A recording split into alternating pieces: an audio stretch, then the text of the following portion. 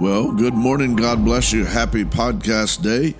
Another week has come and gone. Another Tuesday is here. God bless you. I love you. Thank God for you. And I want to pray for you real quick before we get started. And then I want to get into the Word of God and deal with faith. Amen. Faith to overcome, faith to combat, faith for victory, faith that yields peace, faith that yields health, joy, faith that yields every promise of God. Amen. Pastor Rich here. Let's just pray for a moment. Lord, I thank you today. Today we choose Jesus. Today we choose life. Today we choose health. We choose strength. We choose peace in Jesus' mighty name. I choose victory today. You can go ahead and pray with me. We choose victory today in Jesus' mighty name.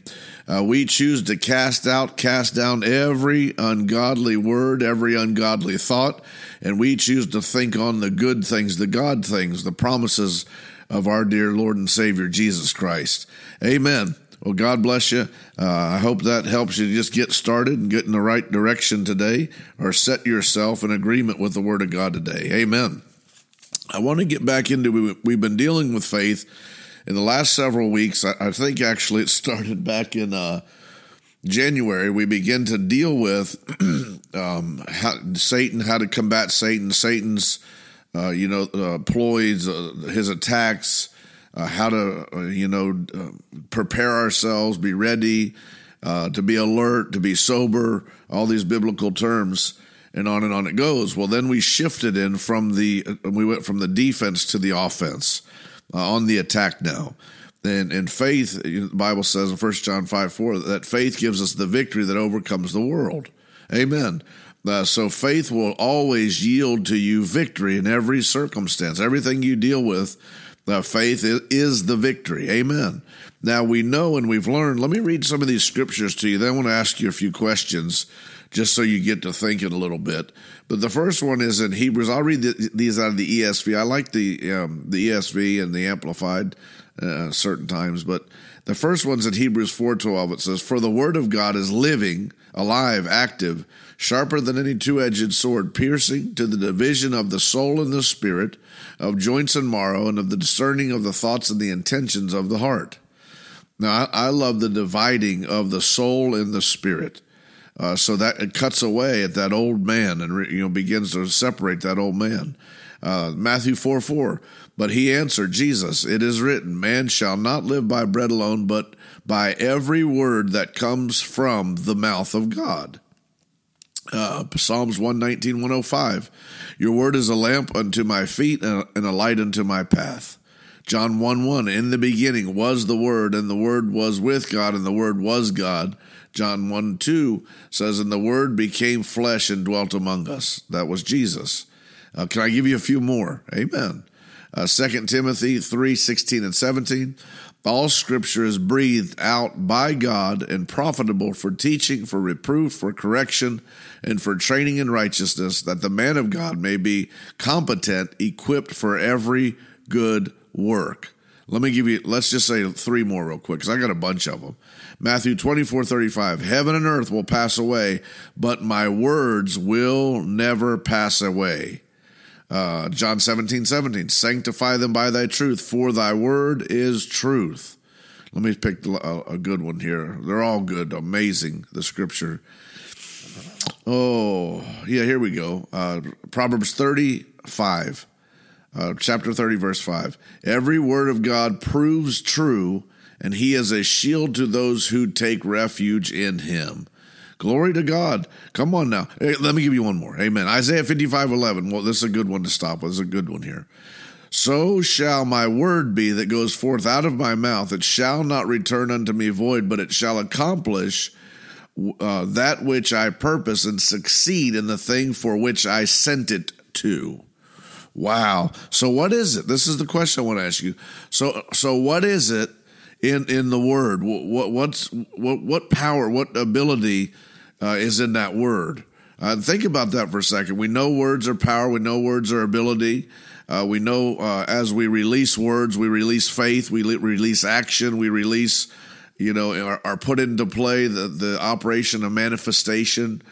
We know, according to Hebrews 11, now that words have substance. that words create substance. Come on now. You know all these things, but what is it when we speak the word? Why is it so great? What makes it, strong and powerful, mighty? And the answer is there are God's words, and God is the high authority in all within all living matter. God is the high authority. He is the extreme, the supreme high authority. He is the creator of all living matter. And when we speak the words of God, we release the high authority, creative ability, which is the highest authority. A creator possesses the highest authority or ability, but we release the authority of God, and we release it within words. So understand this: when you release words, you're not just trying. When I get the word of God, we've learned the scripture. I give you about 10 scriptures earlier. But concerning God's word, these are God's words. I speak on behalf of God. God's words are true. God's words are proven, and so on and so forth. Well, we need to begin to use the faith, the words of God, in a more severe sense. And we need to attach to our words before we even speak them. We need to have a greater expectation. And when we do that, when we meditate and build an expectation of what words can do and what words can yield to me, good and bad, good or evil, I think we'll calculate first before we speak. And I think secondly, when we speak God's words, we need to have a greater expectation attached to them, because these merely are not man-made words. These are speaking under the authority of God, and we've seen throughout the Scripture, Hebrews 11:3 very clearly states, when God wanted a world, He created it with words, and He framed the world with words, and things appeared from the substance of faith, not by a natural supply of man. So that was authority. When we speak God's words, the molecules of the air are parted and make room for the authority that we've released. They understand. Anything that was created should understand the authority of the Creator. So we got to get back to speaking under the authority of God and understanding the great authority of God. Let me give you a scripture here. Let's look at this now. Now, when dealing with Satan, we know all good things. We've learned this. This is Christianity 101. All good things come from God. All bad things come from the devil. Anything that's good, you just understand that, and it'll help you a lot more in your Christian walk. God uses no bad thing ever. God is never going to use a bad thing to teach you anything. He sent you the Holy Spirit as the teacher, and the Holy Spirit's going to lead you and guide you into the Word of God or truth. And God's Word is good news, even in correction. There's still good news in correction. And the Word of God, the Bible, is the greatest love story ever written. Now, there's historical events and accounts, in the Old Testament and the New Testament that should be very precious to us, because it makes up our story as a believer. It makes up or helps us understand the beginning or how our belief system works, how our God operates, our lineage. But within it is the greatest love story ever, and that's the Jesus coming to this earth, being sent by His Father, accepting the challenge or the assignment, came to this earth. He who knew no sin became sin for us. He took on the sin penalty that was against us, and the cost or the payment for our sin penalty was His life. And He in love, grace, and mercy gave His life because we were unable to do so. And in return, now Satan no longer had rights to the creation of God through the sacrifice of Jesus Christ on the cross of Calvary, which we just celebrated Resurrection Sunday.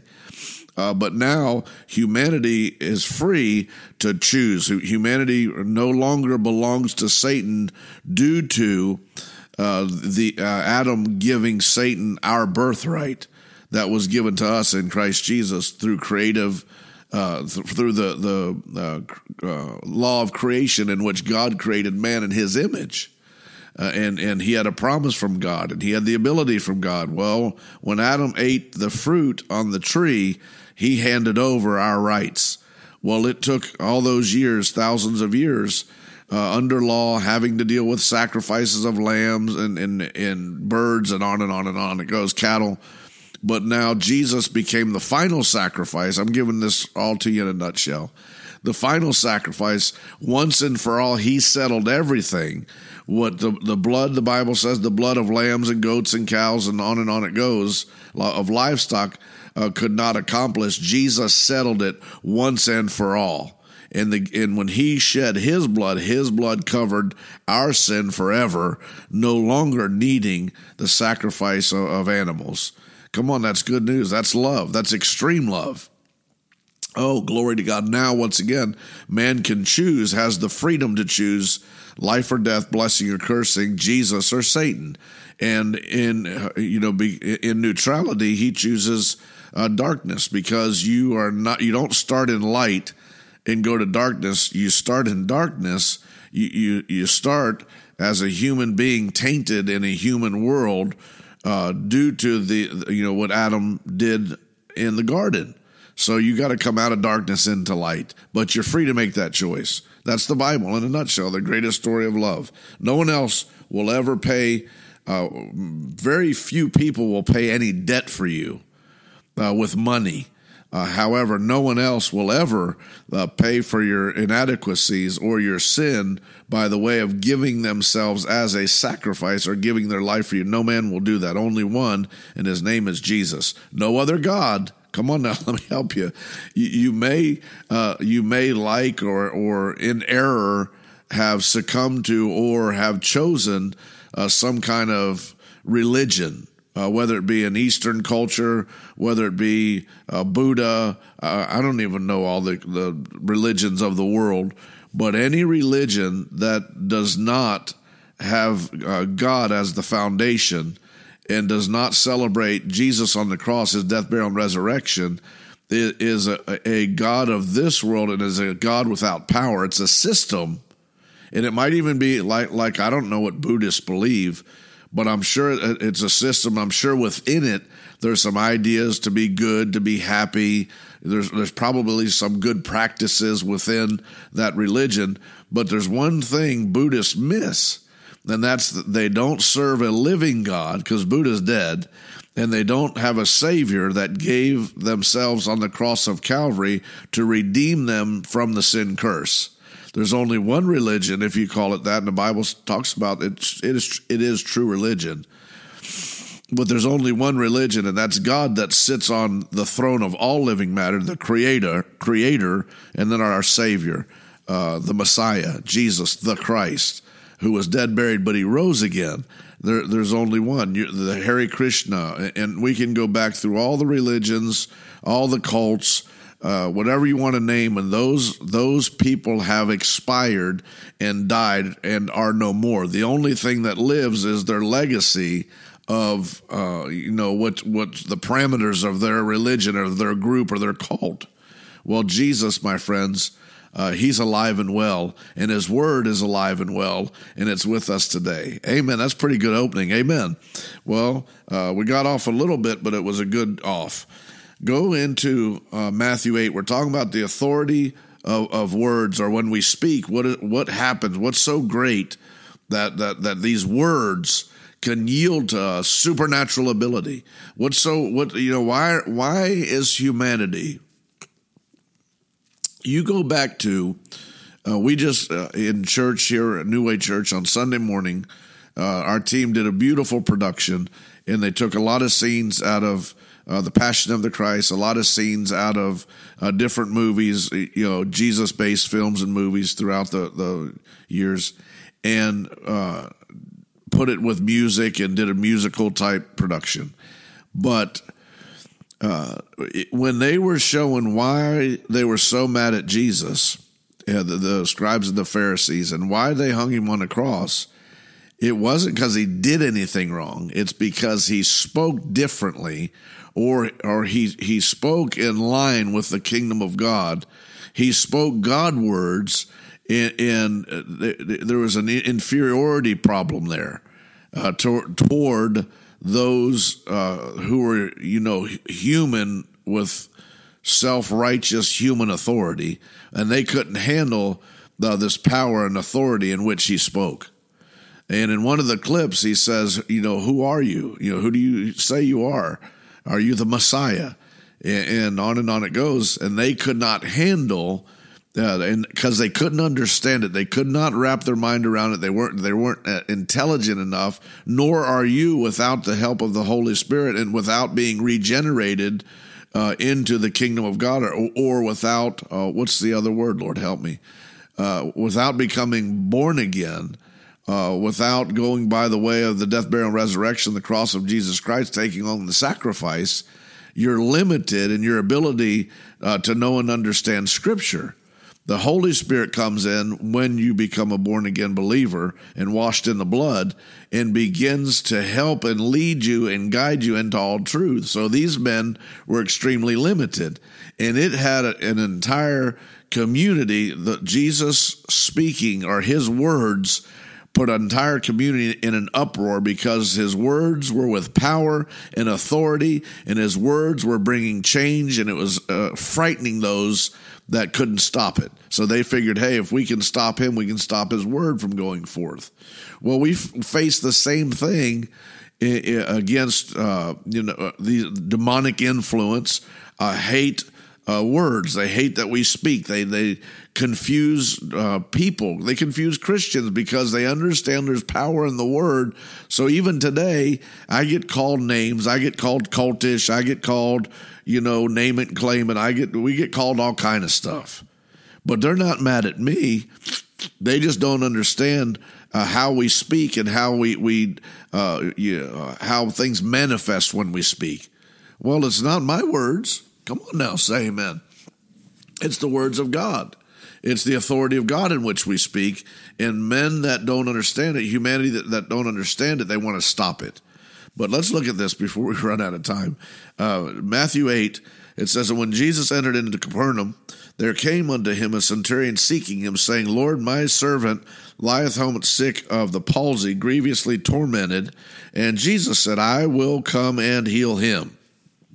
Now the centurion answered and said, Lord, I'm not worthy." Let me get the Bible away from the microphone here.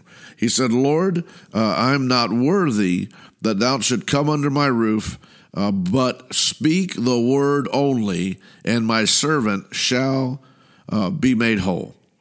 For I am a man under authority. All right, here we go with authority. For I am a man under authority. So he says, speak the word, and then he likens it to, or puts it in the realm of authority. Speak the word, my servant be made whole. Why? If I speak the word and your servant be made whole, what's in your word that has ability to make my servant to heal my servant? And the answer is right here in the 9th verse. I am a man under authority. So Jesus, in his word release or confession, was releasing the authority, or the greatest authority in all living matter. Amen. Let's go a little further. And he's, I'm in an authority, having soldiers under me. Now he's conveying a human being where his authority lies, but he's given us a picture to Jesus operates in the same sense, however, a higher authority in a higher angelic army and system. So he says, the centurion answered, Lord, I'm not worthy. Thou shalt come under my roof. Speak the word only, my servant be made whole. For I am a man under authority, we can read it like this. I have soldiers too under me, and I say this man go, just like you do. And he goes, and I say another come, just like you do. And he comes and to my servants, and on, just like you, Jesus. Now, he understood, probably through the messages or through the teachings, or through the old covenant, or through the scroll, somewhere he knew that there was an angel army, that Jesus was the Messiah sent here over the leader over the angel armies. And he understood that Jesus answered to God, and God was the authority of everything that Jesus did, everything that Jesus said. He spoke on behalf of God. In the book of John says that. Jesus said, I only speak the words I hear the Father speak. And he does, he's the power behind the words, or he makes the words come to pass, but it's God's words. Jesus said that. Come on now, say amen. So this man understood that Jesus, I'm different in a sense, but same in a sense. I operate by the same principles, even under a lower power and authority, but still the same mechanism or the same mechanics that you operate by. Come on now, say amen, because you can do the same thing. When Jesus heard this, or heard what the man said, he marveled and said unto them that followed, Verily I say unto you, now marvel them that followed, so there was a crowd there. Verily I say unto you, I have not found so great a faith, no, not in Israel. And I say unto you that many shall come from the east and the west, and shall sit down with Abraham, Isaac, and Jacob in the kingdom of heaven. But the children of the kingdom shall be cast out into utter darkness, then there shall be weeping, gnashing teeth. And Jesus said unto the centurion, Go thy way, and as thou believed, so be it done unto thee. And his servant was healed that same hour. Now, let's find the answer, or what was taking place here. I'm almost finished for today. Go into Romans, and I'm going to tell you what this servant had, or what he did, or what he operated under, that yielded such great power, and not only power and authority, but Jesus memorialized his faith forever in the Bible there. But we find the answer in the 21st chapter of Romans 4. This is an image of this man and his ability, or his stance in faith. It says, and being fully persuaded that what he promised he was able, and also was able to perform, or able also to perform. Wow. All right, come on now. Fully persuaded, understand the powers in the words. Understand God's the authority of the word. So you're not the authority of the word. You're not the author. The Bible says in Hebrews, Jesus is the author and the finisher of our faith. But these words that we have in our Bible, they're God's words. And God said, I watch over my word to perform it. God looks and listens and waits for his word to be spoken with conviction. Everybody say conviction. Faith is not cheap speech. Faith, right here, the 21st chapter. If you're not fully persuaded, you're not going to see the things of God come to pass. It's in that conviction that I'm convicted. I've settled it within me. I'm fully persuaded to this portion of Scripture, or this meaning of the Scripture. I believe it with my whole heart. It's become a part of who I am, and I'm going to speak it with authority. I'm going to speak it with boldness. I'm going to speak it with great conviction. Come on. And with great expectation, I shall wait and see the fruit or the goodness of my God. Oh, come on. You ought to be saying amen or something. But Abraham here, we even see Abraham, one of my favorite scriptures in the entire Bible is Romans 4, 17 through 21. Abraham here was at a place in life where I think he was having an epiphany, or he was between two opinions, or in the valley of decision. And he had a promise from God. He believed God, walked with God, honored God. But Abraham did give birth to an Ishmael by his own plans outside of God. So he wasn't perfect. But Abraham trusted God. And I believe that Abraham, in this 30-year project, had ups and downs. But there was a point in this 30-year project where he overcame the downs, and he got on the upside of it. And he said, I'm done. I'm getting out of wishing. I'm getting out of everything in the sight realm. I'm getting out of the potential, what maybe could not happen, the ifs, the buts, and so on and so forth. And I choose to get strong in faith. The Bible says he wasn't weak in faith, but he got to a place where he had strong faith, unmovable faith, unshakable faith. That kind of faith will overwhelm doubt and fear. And then he got to a place where he was fully persuaded that man could not alter or change his decision, nor demonic influence, because he had gotten to a place by meditating the promise of God that scripture had become the word, the promise of God got so big on the inside of him, there was room for nothing else. That's fully persuaded. And he spoke and he saw, and Isaac came, and out of Isaac, here we are today. Come on now, someone say amen. And God deemed Abraham the father of us all, the father of Christianity. He was the father of faith. And he did that, and he obtained that name and that promise by faith. Well, I hope I helped you today.